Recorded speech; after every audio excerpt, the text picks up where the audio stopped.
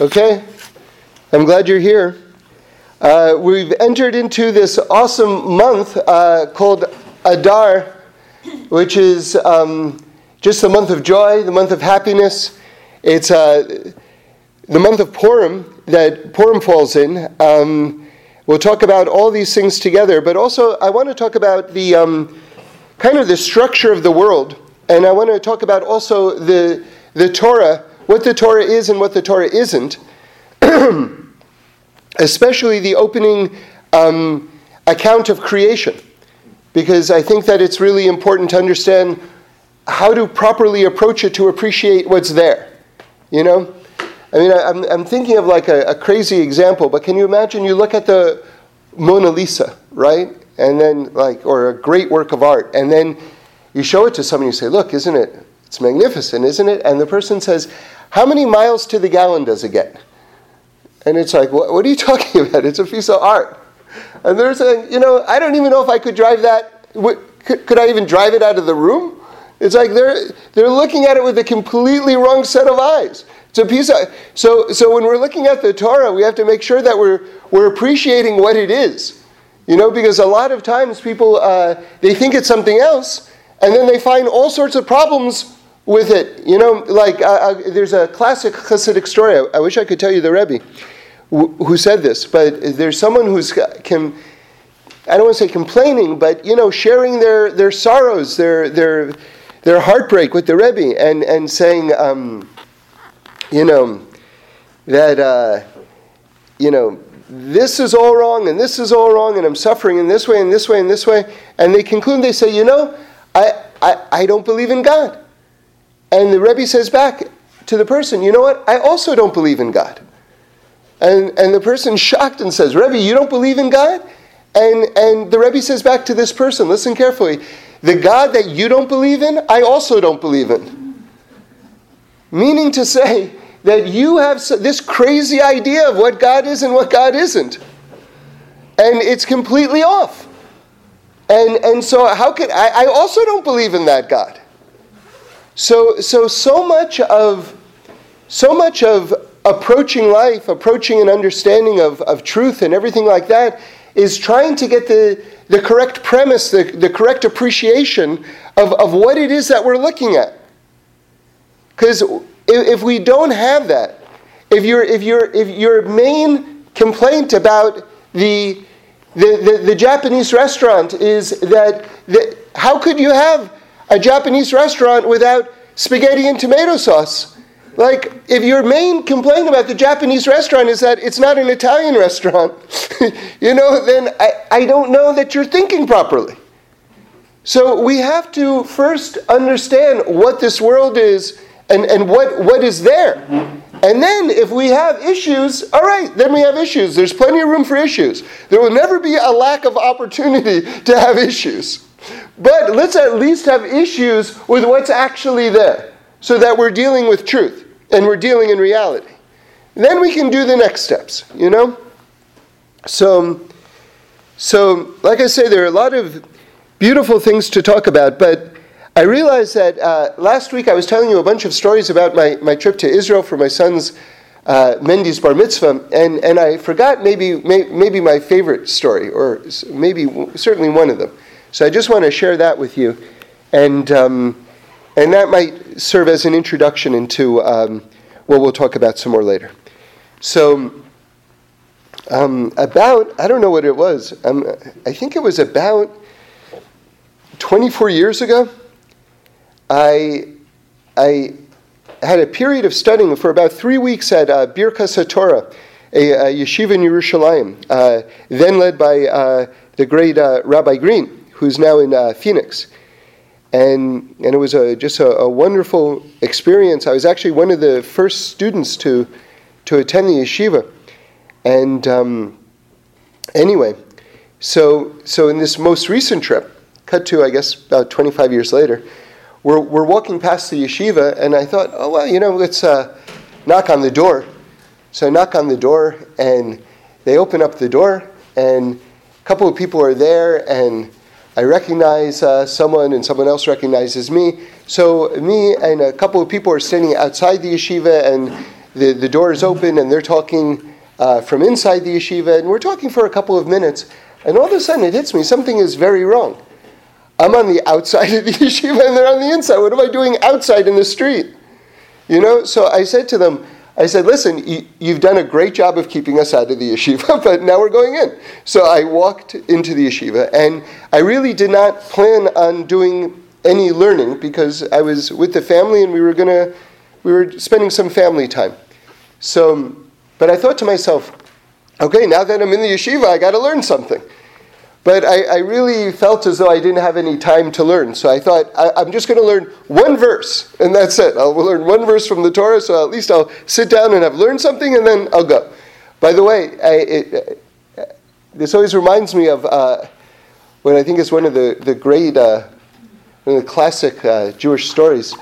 Someone came to Rabbi Israel Salanter, the head of the Musar movement. The Musar movement was really kind of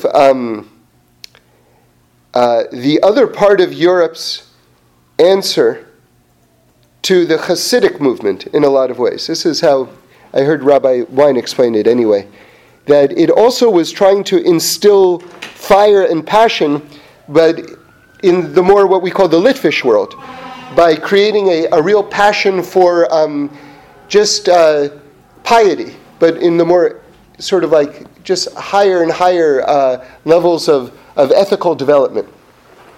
So Rabbi Israel Salanter, someone came up to him and said, I only have 10 minutes a day to learn Torah. So should I learn Musar, right? Or should I learn Talmud, right? Because I only have 10 minutes a day to learn Torah. So Rabbi Salanter said to him, you should learn Musar. Because if you learn Musar 10 minutes a day, you realize that you have more than 10 minutes a day to learn Torah. So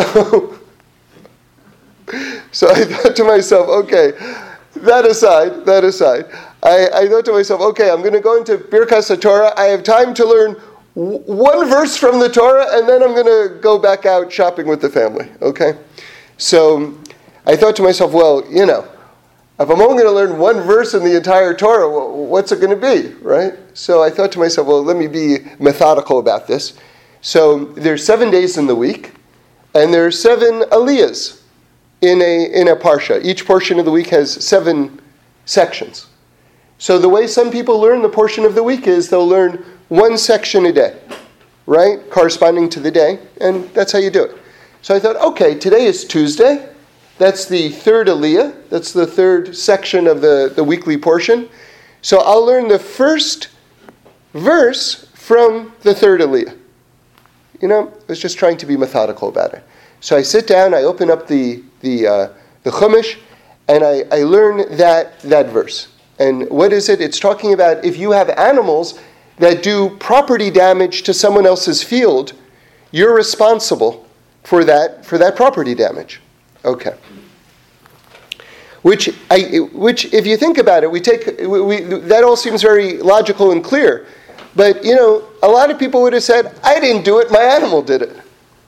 Right? Especially in sort of like contemporary society. No one wants to take responsibility, right? So the Torah is telling you have to take responsibility. So there's a very, very good message there. Now it's more detailed than that, actually. Now here's the crazy part. Here's the reason why I'm telling you this story. I told you that I had learned in this yeshiva, in Birkas HaTorah, 25 years earlier. And I had done this 3-week stretch there. What did we study during that 3-week stretch? That verse. Wow. And what is that portion of the week about?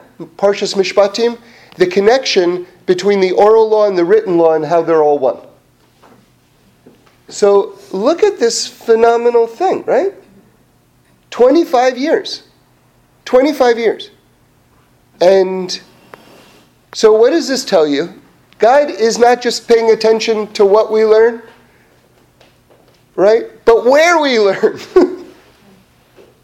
Can you imagine how precise everything is? Okay, so now that we're talking about how precise everything is, let's talk about how hidden everything is. Because there isn't a contradiction between the precision of things and the concealment of things. You see, like, you know, my dad used to play a game with us growing up. I guess he often had a pocket full of change. And he'd reach into his pocket, pull out the change, and then he'd let us glimpse it for 1 second, and then close his hand. And he'd ask us, how much money does he have in his hand? And then if we guessed it, we got the money. I don't think I ever guessed it, you know? You're like looking at the pennies, but you're thrown by the dimes and the quarters, and it's kind of a hard task. But just because the hand is closed doesn't mean there isn't an exact number of change in the closed hand. In other words, something can be very precise, but it can also be hidden. Right? And the fact that it's hidden doesn't make it less precise. Do you understand? So this is the way the world is.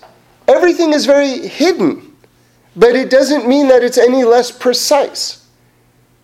We think the definition of precise, and I'm talking about when we use our emotional logic right now, like from when we when it gets all complicated. From our emotional standpoint, we think if it's not clear to me, then it's not clear. But there can be a very precise answer. Just because you don't know it doesn't mean it's any less exact. Okay, so this, by the way, and we're going to get more into it later, but this, by the way, I think is one of the explanations. We're going to go into this more later, but let me just float this idea and we'll go deeper into it. This is one of the reasons, I believe, that the Jewish day begins at nighttime and then goes to daytime. In other words, God is telling you, first you have to understand a lot of reality is going to be concealed. At nighttime you can't see. Then comes the daytime. Then eventually it's going to become clear to you. You see, this world, this is one of, Reb Shlomo had a category of teachings that he would refer to as cash Torahs. So what's a cash Torah? That's something that you have to have in your pocket at all times. Okay? So in other words, it's like, you shouldn't have to think about this. This is like, you got it ready. So for me, this is a cash Torah. This is an example of a cash Torah. The fact that the word in Hebrew, remember, God created the world out of the Hebrew letters.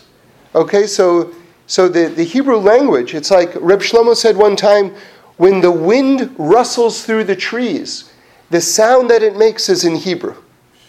Okay, so Hebrew is the language of nature. It's a description of really the natural order.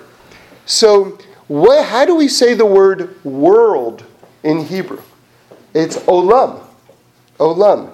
Now the root of the word olam in Hebrew is ayin lamed mem. Elam means hidden. In other words, God is hidden in this world. The word world itself tells you this idea about hiddenness. So, when someone says in English we have an expression, that's as clear as day. As clear as day means that I absolutely can understand it, right? So isn't it interesting that the Jewish day starts at night when you can't see? It's as clear as day. You mean you understand it? No, I mean I exactly don't understand it. But I will understand it because light follows the darkness. We begin with darkness, then we get to light. Okay, so we're going to go more into this. But, and I want to talk about this month that we're in, because it's a very exciting month. It's the month of joy, Adar. It's huge. It's a huge month. It's a month of really miracles and salvation and all sorts of great things. But before we get to that, I do want to just discuss an aspect of the Torah, okay? And again, getting back to this idea, what the Torah is and what the Torah isn't, okay? So a lot of people have problems because they especially in the initial count of creation, they want to see certain things talked about, and they're not seeing these things talked about. And they get very frustrated. And it makes them question, like, well, what is the Torah? What's going on with the Torah?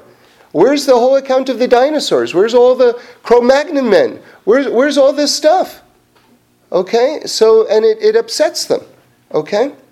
So let's take a few steps back. And again, the goal of what I'm about to tell you is just that we should appreciate what the Torah is and what it isn't. It's not a history book. And it's not a science textbook. It's a compilation of teachings. That's all that it is. Okay? So I just want to run through two things kind of quickly, but I think that these are sort of foundational concepts that it's important for us to think about and go over. Which is, in talking about the creation of human beings, let's say, according to modern science, let's go with modern science's thinking on this subject. According to modern science, let's say all of life began with a single cell, right? And evolved from a single cell into human beings as we know them today. So let's say this is accurate, that it all begins with a single cell. So my question is this: where did the single cell come from? And where did all of time and space for the cell to exist and come from? So for me, the answer is Hashem. All right, now let's talk about it on a more macro level. Let's talk about the Big Bang Theory. Now, by the way, Torah anticipated the Big Bang Theory thousands of years ago. We had this idea before science arrived at it. But without going into that right now, let's just talk about the theory itself. There's a single point of matter, and it explodes out and creates all the universes. Right? So again, my question is, where did that single point of matter come from? And where did the fabric of time and space come from that this point was situated in? Again, it goes back to God. So once you begin with the notion as a premise of an all-powerful God, what can't God do? God can do absolutely anything. All right? Now, let's apply this to the beginning of the creation narrative, in the beginning of Breshis. It's a couple of pages long. All right? So what if it's to include everything that God knew and did? Because what is science? Science is just a description of how God does things. That's all science is. So if the beginning of Breshis, of the beginning of the Torah, is really to be properly complete, let's think about what it has to include. All of astronomy, all of geology, all of physics, all of biology, all of chemistry, which means we'd have to properly do justice to the first pages of the creation of the world, have all of the information from all of the science textbooks in the entire world, plus science only goes so far because we don't know how to create something out of nothing. So we need all of the information from all of the science textbooks in the entire world, plus information that we don't even know yet, which probably greatly outweighs all that we do know. And what's there? A couple of pages. So one has to understand that everything is written in an exceedingly concealed way. It's all concealed.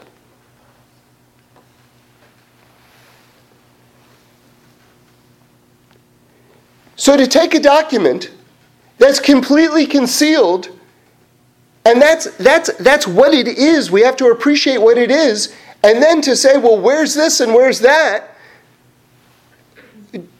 What are we dealing with right now? Everything is being left out. So again, we began today's talk by saying that people can have all sorts of questions and all sorts of problems, but at least let's know what we're dealing with. Let's appreciate something for what it is, right? Again, if you go to a Japanese restaurant and your biggest complaint is that ravioli, right, it's not on the menu, that this is the worst Italian restaurant that I've ever been to. Like, let's first appreciate the fact that, okay, for starters, you're at a Japanese restaurant. You're not at an Italian restaurant. You don't like the Japanese food, that's something else. But let's at least appreciate what you're dealing with. And then you can go through your complaints and your questions and all sorts of issues. So again, when we're dealing with the Torah, we have to understand that the Torah is, it's just like, it's a compilation of teachings. It's not a history textbook. It's not a science textbook. It's the tip of the tip of the tip of the tip of the tip of the iceberg of what's going on in terms of reality.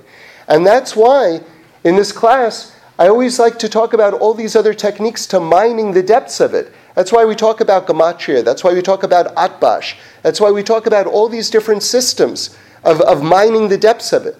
Because it's, I always like to think of, like, in astronomy, they've got these stars that are called dwarf stars, which are incredibly condensed stars.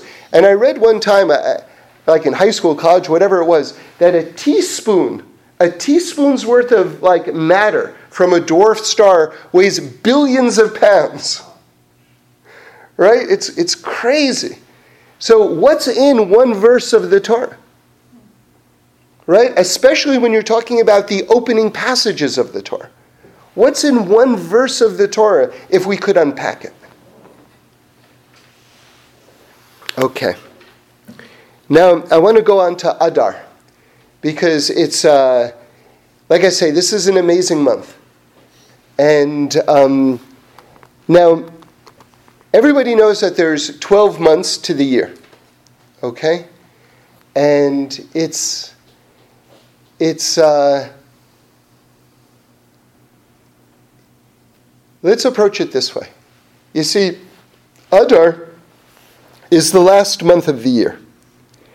Now, the first month of the year, imagine like a ladder. The very first month of the year is the month of Nisan. Nisan has the word nes in it, which means miracles. It's the month where we celebrate Pesach.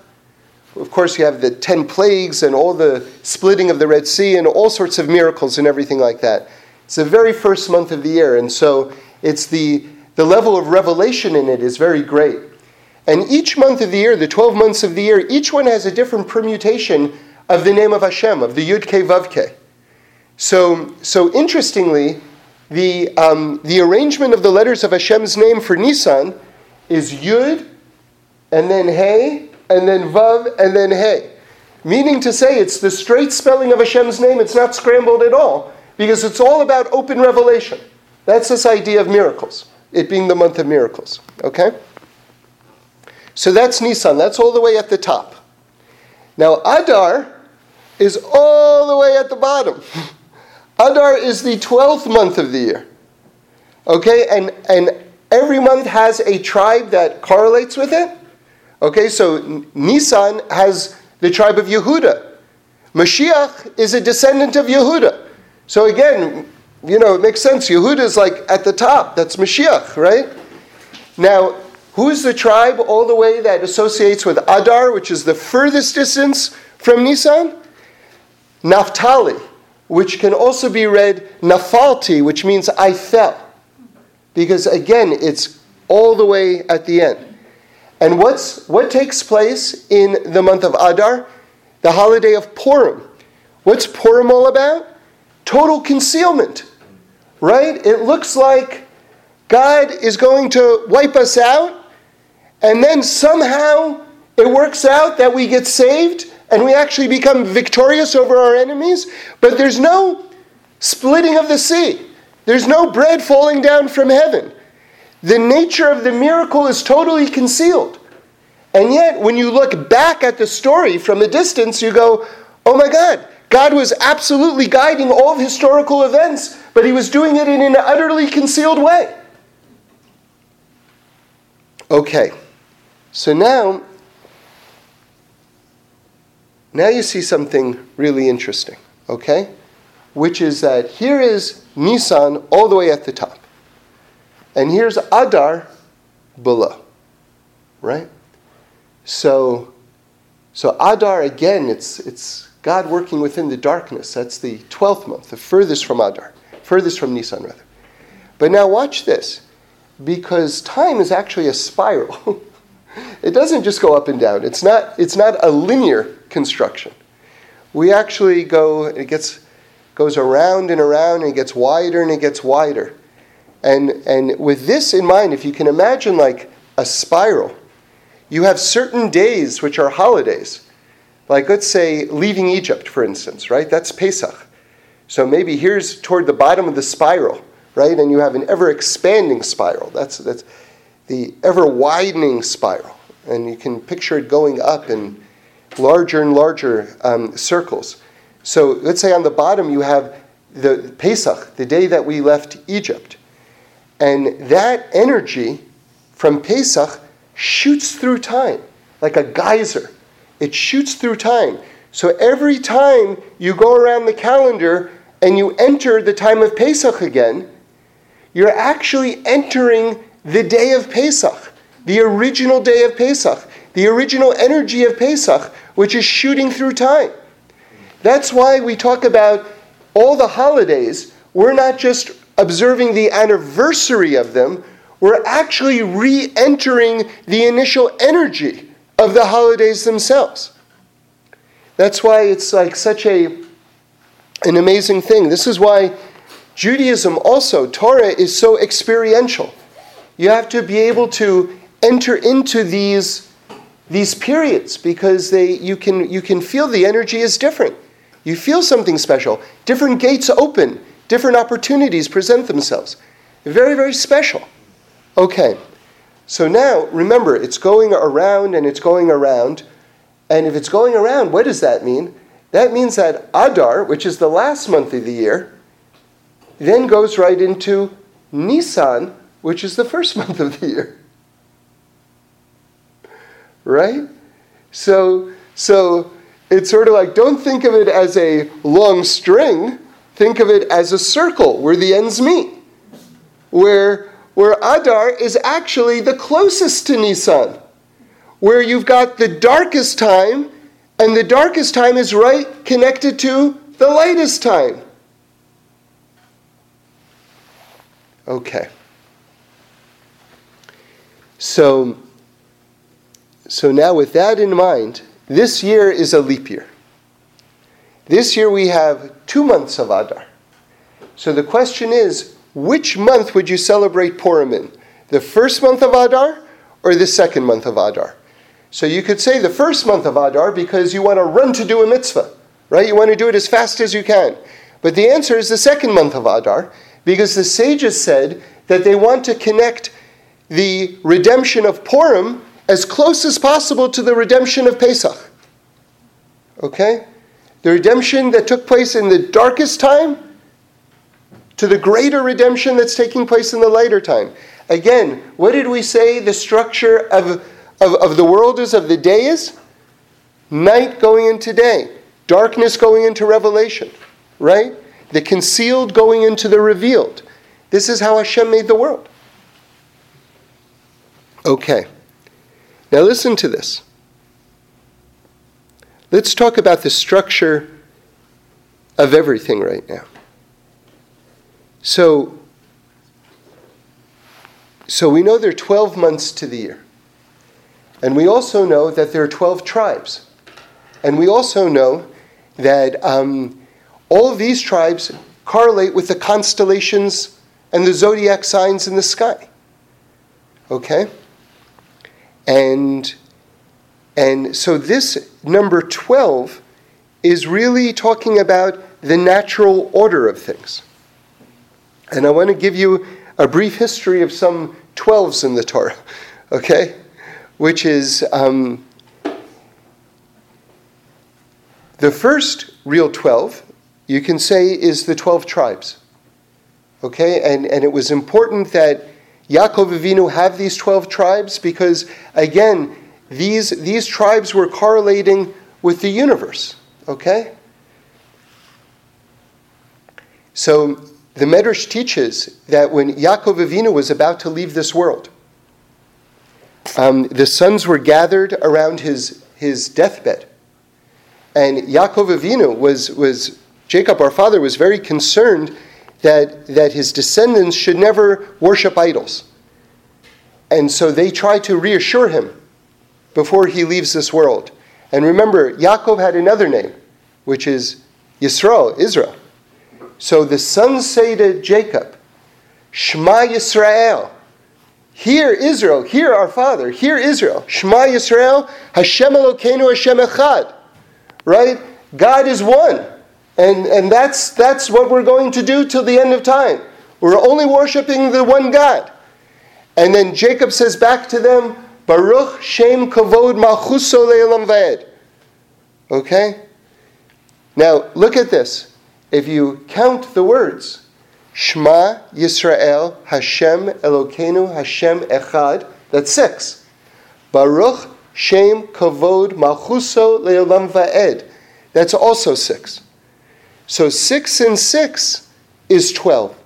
In other words, this declaration of the oneness of God and the praise of God mirrors the structure that the 12 tribes, these 12 words, mirror the structure, reflect the ideology of the 12 tribes, which are the pillars of the 12 months and the 12 constellations of the physical universe.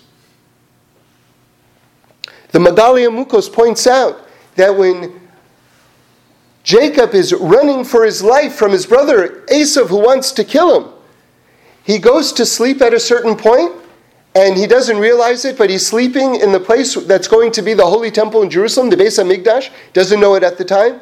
He's afraid he's going to be eaten by wild animals while he's asleep. So he surrounds his head with 12 stones to protect him. They say that those 12 stones are the 12 tribes that are going to come out of him. But when he wakes up in the morning, all 12 have become one stone.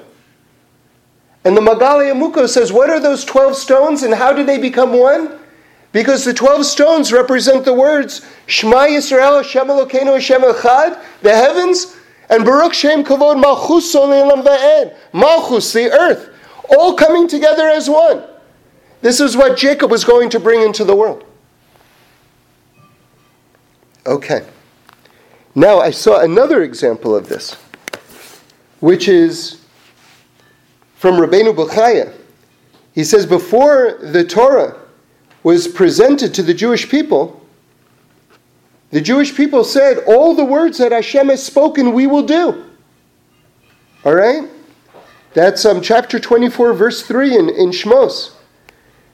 Kol hadavarim asher diber Hashem na'aseh. That's 6 words. Kol hadavarim, 2, asher diber, 4, Hashem na'aseh, 6.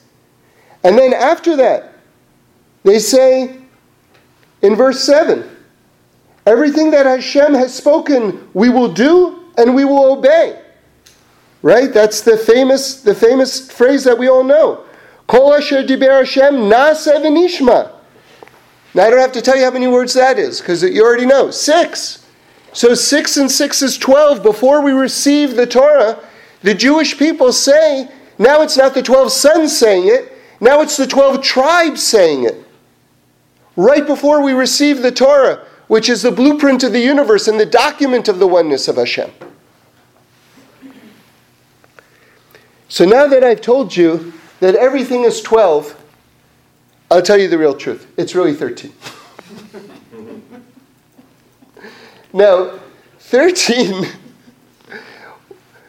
we don't have lucky numbers in Judaism. You can have your favorite numbers, but they're not your lucky numbers. Because when you get into lucky numbers, it's already issues of idol worship here going on, okay? You're entitled to have your favorite number, so just don't think that the number itself has a power. Every number has something special about it, okay? But it doesn't have a power in and of itself. That's problematic from a Jewish standpoint.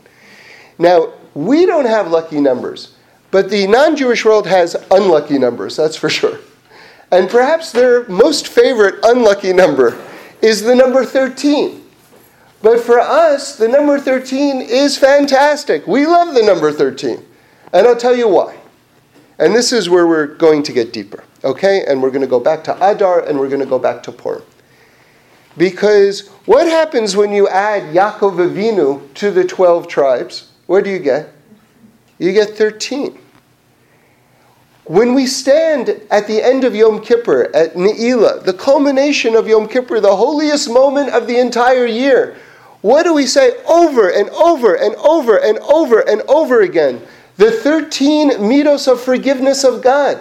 When after the sin of the golden calf, Hashem said, listen, Moshe Rabbeinu, I'm going to write you the prayer.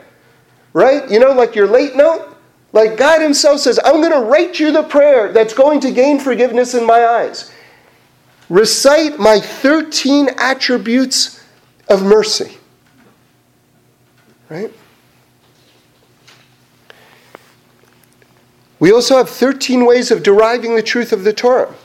Rabbi Yishmael, we read it in the mornings. So why is 13 significant? Because 13 means beyond the natural order. See, a lot of people are familiar with this concept, but they've just heard it expressed with the numbers 7 and 8. That 7 is like 7 days of the week, and 8 is what we say, lamala min hateva, like above the natural order, like the light of Hanukkah. You know, interestingly, the number 8, if you turn it on its side, it's the infinity symbol. Right? So a lot of people are familiar with this dynamic between 7 and 8. But in Torah, this same relationship exists between the numbers 12 and 13 as well. That 13 is beyond the natural order. Now listen to this. Every few years we have something called a leap year. And we add an extra month to the calendar. We add a 13th month to the calendar. And this is one of the years that we do it. And interestingly, this whole idea of God existing within concealment, right? Because what could be more concealed than the 12th month? The 13th month, right? Mm-hmm. That's like, and what tribe correlates with the 13th month? Because there are only 12 tribes. So Rabbi Wolfson brings down something very beautiful. You know, there were stragglers in the desert. You know, Torah is always very amazing. One of the beautiful things, let's just talk about just Torah study for a moment. One of the beautiful things about Torah is that it's exceedingly rigorous and logical and intellectual, but at the same time there's another side of it which is totally miraculous, right? But the people who are rigorous in terms of their Torah study are trying to constantly reconcile the two sides, right? You have to, because remember, when we talk about the 4 levels of understanding the Torah, it's called pardes. Pshat, the literal meaning of the text. Remez, already you're making association between different words. Then you have drush, you're almost like, using the text as a jumping off point to make more of a homiletical interpretation. And then sod, the secrets of the Torah. But it's all one.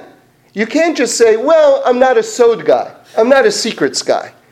But I'm a serious Torah scholar. You're not. You have to be someone who straddles both sides and everything in between and reconcile all of it.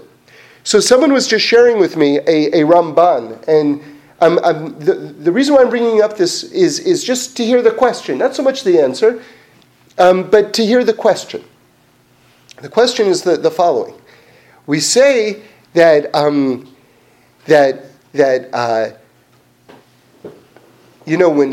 Yitzchak Avinu, when Isaac was put on the altar, and Abraham, thought he's supposed to sacrifice him, right? And then the angel says, no, don't do it. And then God reveals that there's a ram caught in the thickets. Go, take the ram and sacrifice that instead. So that ram, they say, was actually created on the 6th day of creation before Shabbos, before the first Shabbos. One of the things at twilight, right before Shabbos, there's a whole list of miraculous things that were created, and that's considered to be one of them, that ram. By the way, different Torah scholars have a question on that. They want to say, like, what's the deal with the ram? Like, was it really like a couple of thousand years old, that ram? You know? Or like what's going on with the ram? Like, and I saw, I believe it was Rabbeinu Bechaya, he said something really fascinating. I love this. Listen to this. He said that the ram that they used was actually a reincarnation of that ram. Now, you've heard of people being reincarnated into animals. But have you ever heard from an animal being reincarnated into another animal? So this is actually a very, very interesting idea, you know. But anyway, so this ram is very, very special, obviously. And they say that when the Torah was given, Hashem blew a shofar, and it got louder and louder and louder and louder and louder and louder and louder. And they say, like, that's different from human beings. When a human being blows a shofar, it gets louder, and then you run out of breath. It gets softer. But this one just got louder. And that was from the ram. That shofar was from the ram that was offered instead of Isaac. And what about the other ram? That is going to be the shofar at the time of Mashiach. Okay, so this is all very mystical. What I just told you, this is very mystical. So now here's why I'm telling it to you. Because the Ramban asked the following question. That ram was a korban olah. A korban olah means that the entire thing was turned into ashes. If the whole thing was turned into ashes, there's no horn left. So what are you going to blow? Just appreciate the question. He's taking this very mystical teaching extremely seriously, and now asking a very practical question. Where's the horn? It got burnt to ashes. So he gives an answer, which is that Hashem gathered those ashes and brought the horn back. And my friend Gedaliah Gerfein said to me that he felt like there was very beautiful, like, rebirth after the Holocaust imagery there.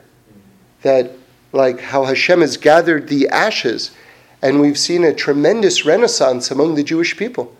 State of Israel, Torah study flourishing like never before, like amazing things happening. But nonetheless, just the methodology of this is consistent and across the board with all serious Torah students.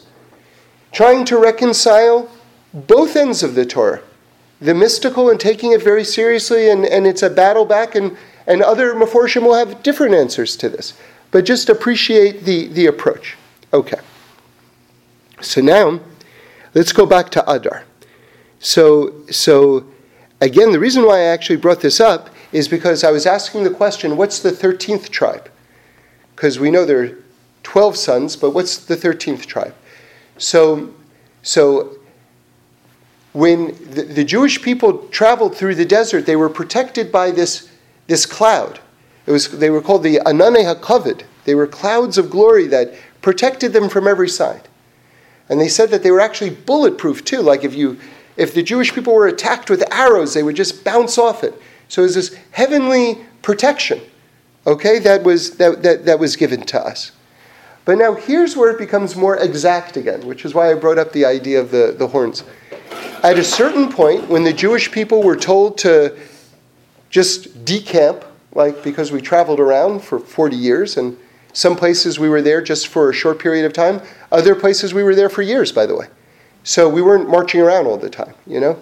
So when it came time to pick up and leave, there were stragglers.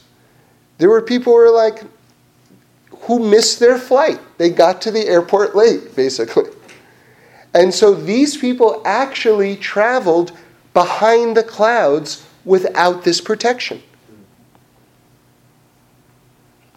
And again, what I like about that, what I think is interesting about that, is that, you know, if you ask me, I say, look, as long as you're going to have clouds, you know, put them over everyone. You know what I mean? Like, but no, even at the time of miracles, right? Because these clouds were absolutely miraculous. They said that you didn't have to go to clean your clothes. They cleaned your clothes for you. right? So it was like 24-hour dry cleaning service. And they came to you.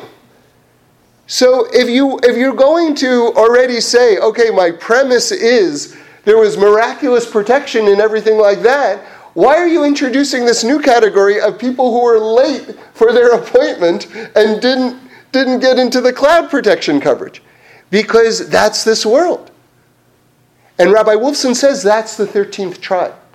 The 13th tribe was the ones who were too lackadaisical and too spiritually low to take God's instructions. We're leaving at this time, be at this spot, let's go. They didn't take it seriously. They were too spiritually low, and as a result, they missed the protection of the cloud coverage. And as a result, that's the part of the Jewish people that was attacked by Amalek. Because if you ask yourself, if these cloud covers were like basically impregnable, what are you talking about a war with Amalek attacking? How can Amalek attack? These are the people who were attacked. The ones who trailed behind. But, says Rabbi Wolfson, something very beautiful. You think that maybe because they were left out of the cloud protection, that therefore they're left out of the Jewish people. That they're too low to deserve inclusion. But chas v'shalom, God forbid you should say such a thing. Because we're all one group. From the top to the bottom, we're all one group. And we're all included. And so they're the tribe of the 13th month, which says that even sort of like the ones who are just hanging on are as essential to the Jewish people and are as included as the rest of us. And again, privileged to the same salvation, because the 13th month correlates with when Purim is, because when there are 13 months in the year, Purim is in the 13th month. And that's about salvation amidst the darkness. Okay, but I want to make a deeper point. 12, I said, stands for the natural order. 13 already represents beyond the natural order, or the supernatural, if you will. But how the supernatural? Manifest in nature in the most interesting way, like the miracle of Purim. No splitting of the sea. No bread raining down from heaven. Just a natural series of events that when you look at them in retrospect, you realize are absolutely supernatural.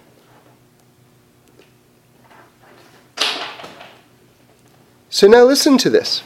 I want to tell you something from the Gemara in Pesachim. Okay? And it has to do with the salvation of Avraham Avinu from the Kivshon Ha'esh, which is the fiery furnace.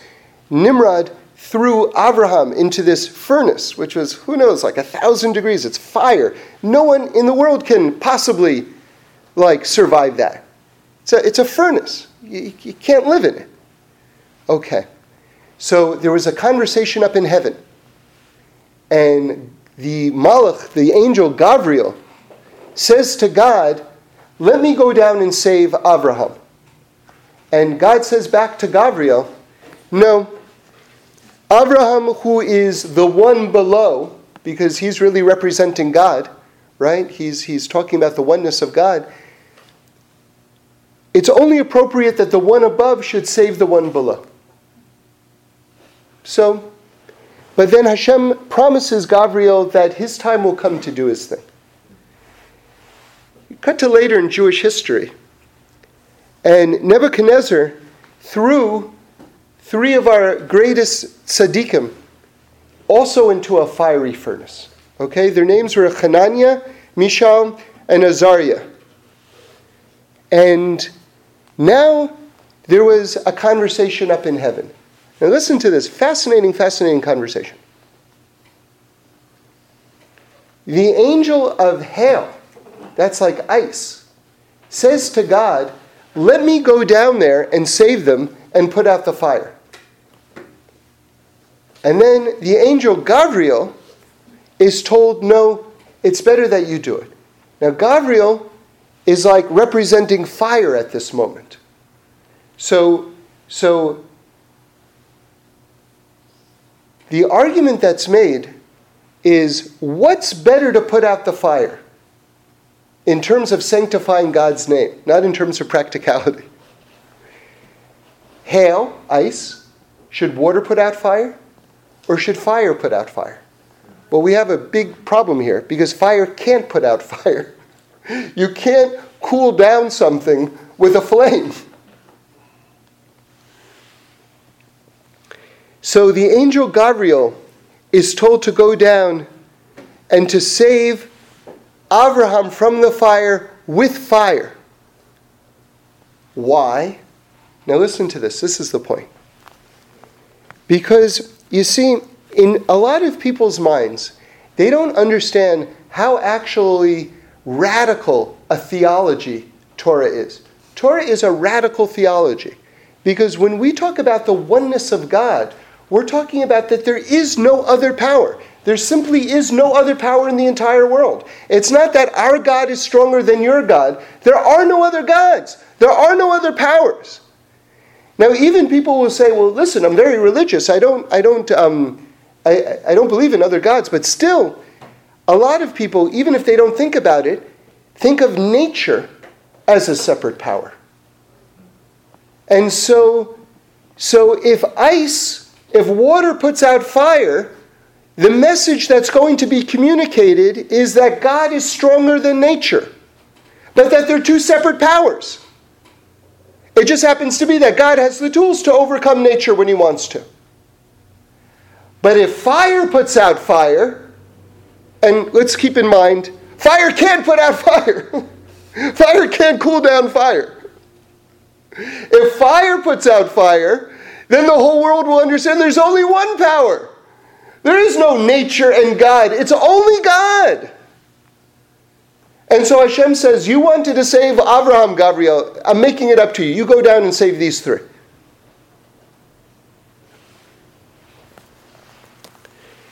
That, by the way, if you want to see that inside, that's the Gemara in Pesachim 118b. So now, let's see how that informs what we've been talking about the month of Adar, about this structure of 12 and 13. You see, there is a natural order. We can't run in front of a car. We have to respect the power of nature. There is a certain set of rules that Hashem has set up and asks us to respect them. This is very much true, right? But at the same time, we have to understand that nature isn't an independent power. And that's why in this order of 12, Hashem says, no, it's really an order of 13. Because really it's all me. And by the way, it's just hitting me right now. I can't believe it took me so slow to realize this. 13 is the gematria of echad, of one. Because when we're talking about the number of 13, we're really saying that God is one. In other words, it's not that there's a natural order and God. That the whole natural order is within the oneness of God. And so, every once in a while, doesn't happen all the time, God throws in the 13th month, which is this X factor to show us that he's controlling the natural order all of the time. And that 13th month contains the holiday of Purim, which is all about total concealment when you think that God has absolutely abandoned us, and then you realize he was there the entire time. And that's the dual nature of Adar, that on one hand, it's the furthest away from Nisan, the furthest away from the revelation of the light, and at the same time, if you make a circle with it, it's right there.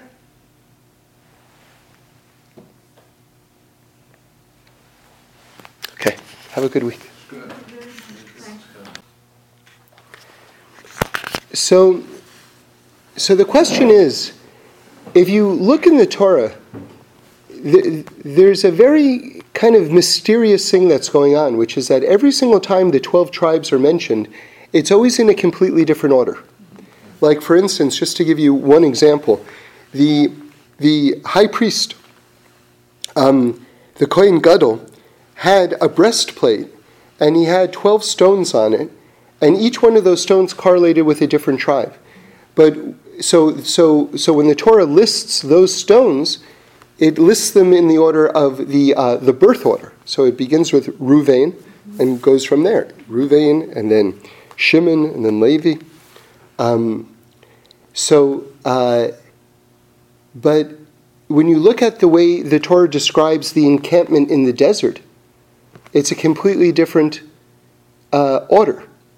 And by the way, I meant to mention it earlier, the order that when the Jewish people were surrounding Yaakov Avinu's deathbed, the order of the sons, the arrangement of the sons around his deathbed was the exact order that they encamped in the desert, but now around the Sefer Torah, the Ark with the Ten Commandments in it. Right? So every single time the 12 tribes are mentioned, it's in a completely different order. Every time. So why is that? And so I want to offer an answer just from me right now. Which is that, you see, we have a very strong principle in Torah, which is that God is constantly recreating the world every single moment. So the natural order itself is constantly in flux. So, and what God brings into reality from moment to moment is dependent on a number of different variables. What is our level of merit at that moment? What fixing do we most need at that moment?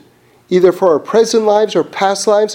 What direction do we need to be shepherded into going forward into the future so that we'll have the opportunities that we need and our children and our grandchildren will need? So all these different accounts, what is the strength and the level of our prayers? Right? So all of these things are being factored into creating every single moment at a time. But the point is that reality itself is constantly in flux and constantly this dialogue between where we are and what God wants from us and desires from us and how we can best reveal the oneness of God. So if 12, as we're saying, represents the natural order, doesn't it make sense that every time the Torah lists the 12 tribes, it's in a different order? In order to reflect on the constantly changing and evolving nature of reality itself.